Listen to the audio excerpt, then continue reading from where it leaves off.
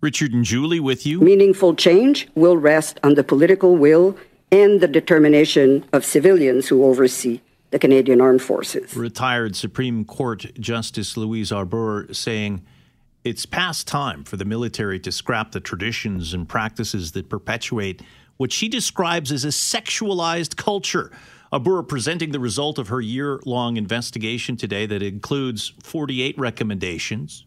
She says it would be a mistake for the Canadian Armed Forces to think it can fix what she calls a broken system. Still, it will not happen without the support of CAF leaders and ultimately without the goodwill of all its members who are every day entrusted with the duty to protect our country and who do so on our behalf. Canada's Defence Minister says this report, unlike others, will not sit on the shelf. With us now on 680 CJOB is Maya Eichler. She is Canada Research Chair in Social Innovation, Community Engagement, Associate Professor of Political Studies and Women's Studies at Mount St. Vincent University in Halifax. Professor, good afternoon, and thank you for joining us. Thanks for having me today. Talk about these recommendations and what it would take to change this culture. Is it actually possible without civilian oversight? That's a really good question. So this report includes a large set of recommendations. A lot of them are very valuable for sure. But it's not quite what I had expected. I definitely was hoping to see more concrete language on establishing an external civilian oversight body. What we got instead is a recommendation to appoint an external monitor to oversee the implementation of this set of recommendations. So I think, it's a different approach to change than maybe what we had hoped for, but it is an interesting path that she's chosen. Basically what the recommendations add up to is an attempt to further civilianize the military, if you will. So it's about removing some of the things that were part of the military sphere that made the military exceptional, such as jurisdiction over criminal case sexual offenses or military colleges potentially, and moving those out of the military sphere. So it's civilianizing the military more, but without establishing stronger civilian external oversight. Are there other jurisdictions that we could look to? There's militaries in many other countries. Are they experiencing the same issues as Canada's military? Are we trying to reinvent the wheel, or does someplace have this done and dealt with already? Yeah, so I think a lot of Western militaries are dealing with similar military culture issues right now.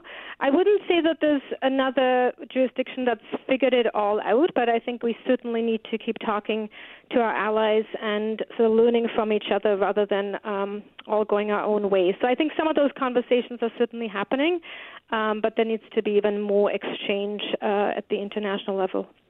I understand how chain of command works and why it's important in military structures.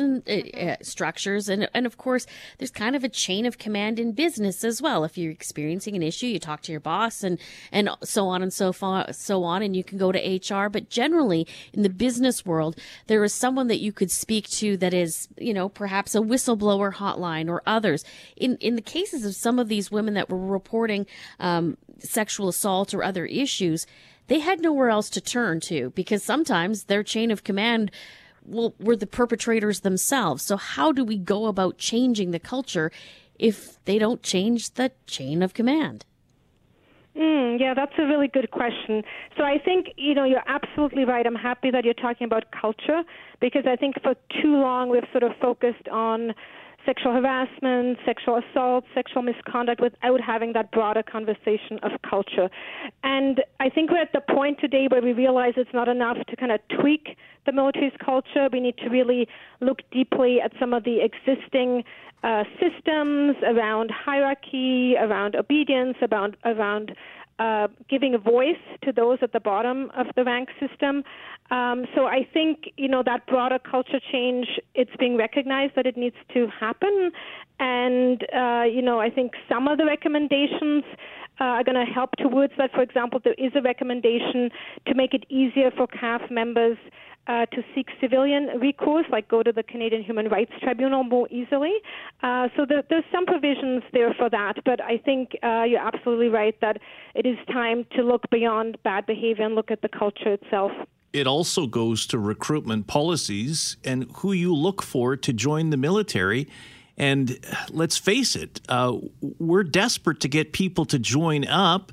And because the culture is so bad, you can't attract the right people. So that's so very difficult. This is going to be a lot of heavy lifting, not months, but years. For sure. And there's also the fact that the historical pool that the CAF has recruited from has been dwindling, right? White men from rural Canada is a shrinking pool for recruitment, and so the military really needs to be able to recruit from the more diverse Canadian population we have today. And I actually think that culture change is one of those existential issues for the military today. It really needs to figure this out in order to be able to recruit into the future. And I think we also need to have a larger Canadian conversation about what do we want the soldier to look like in the 21st century. What are the features of the Canadian soldier we're looking for? Because we really need to challenge the stereotypical image we have of who is a Canadian soldier.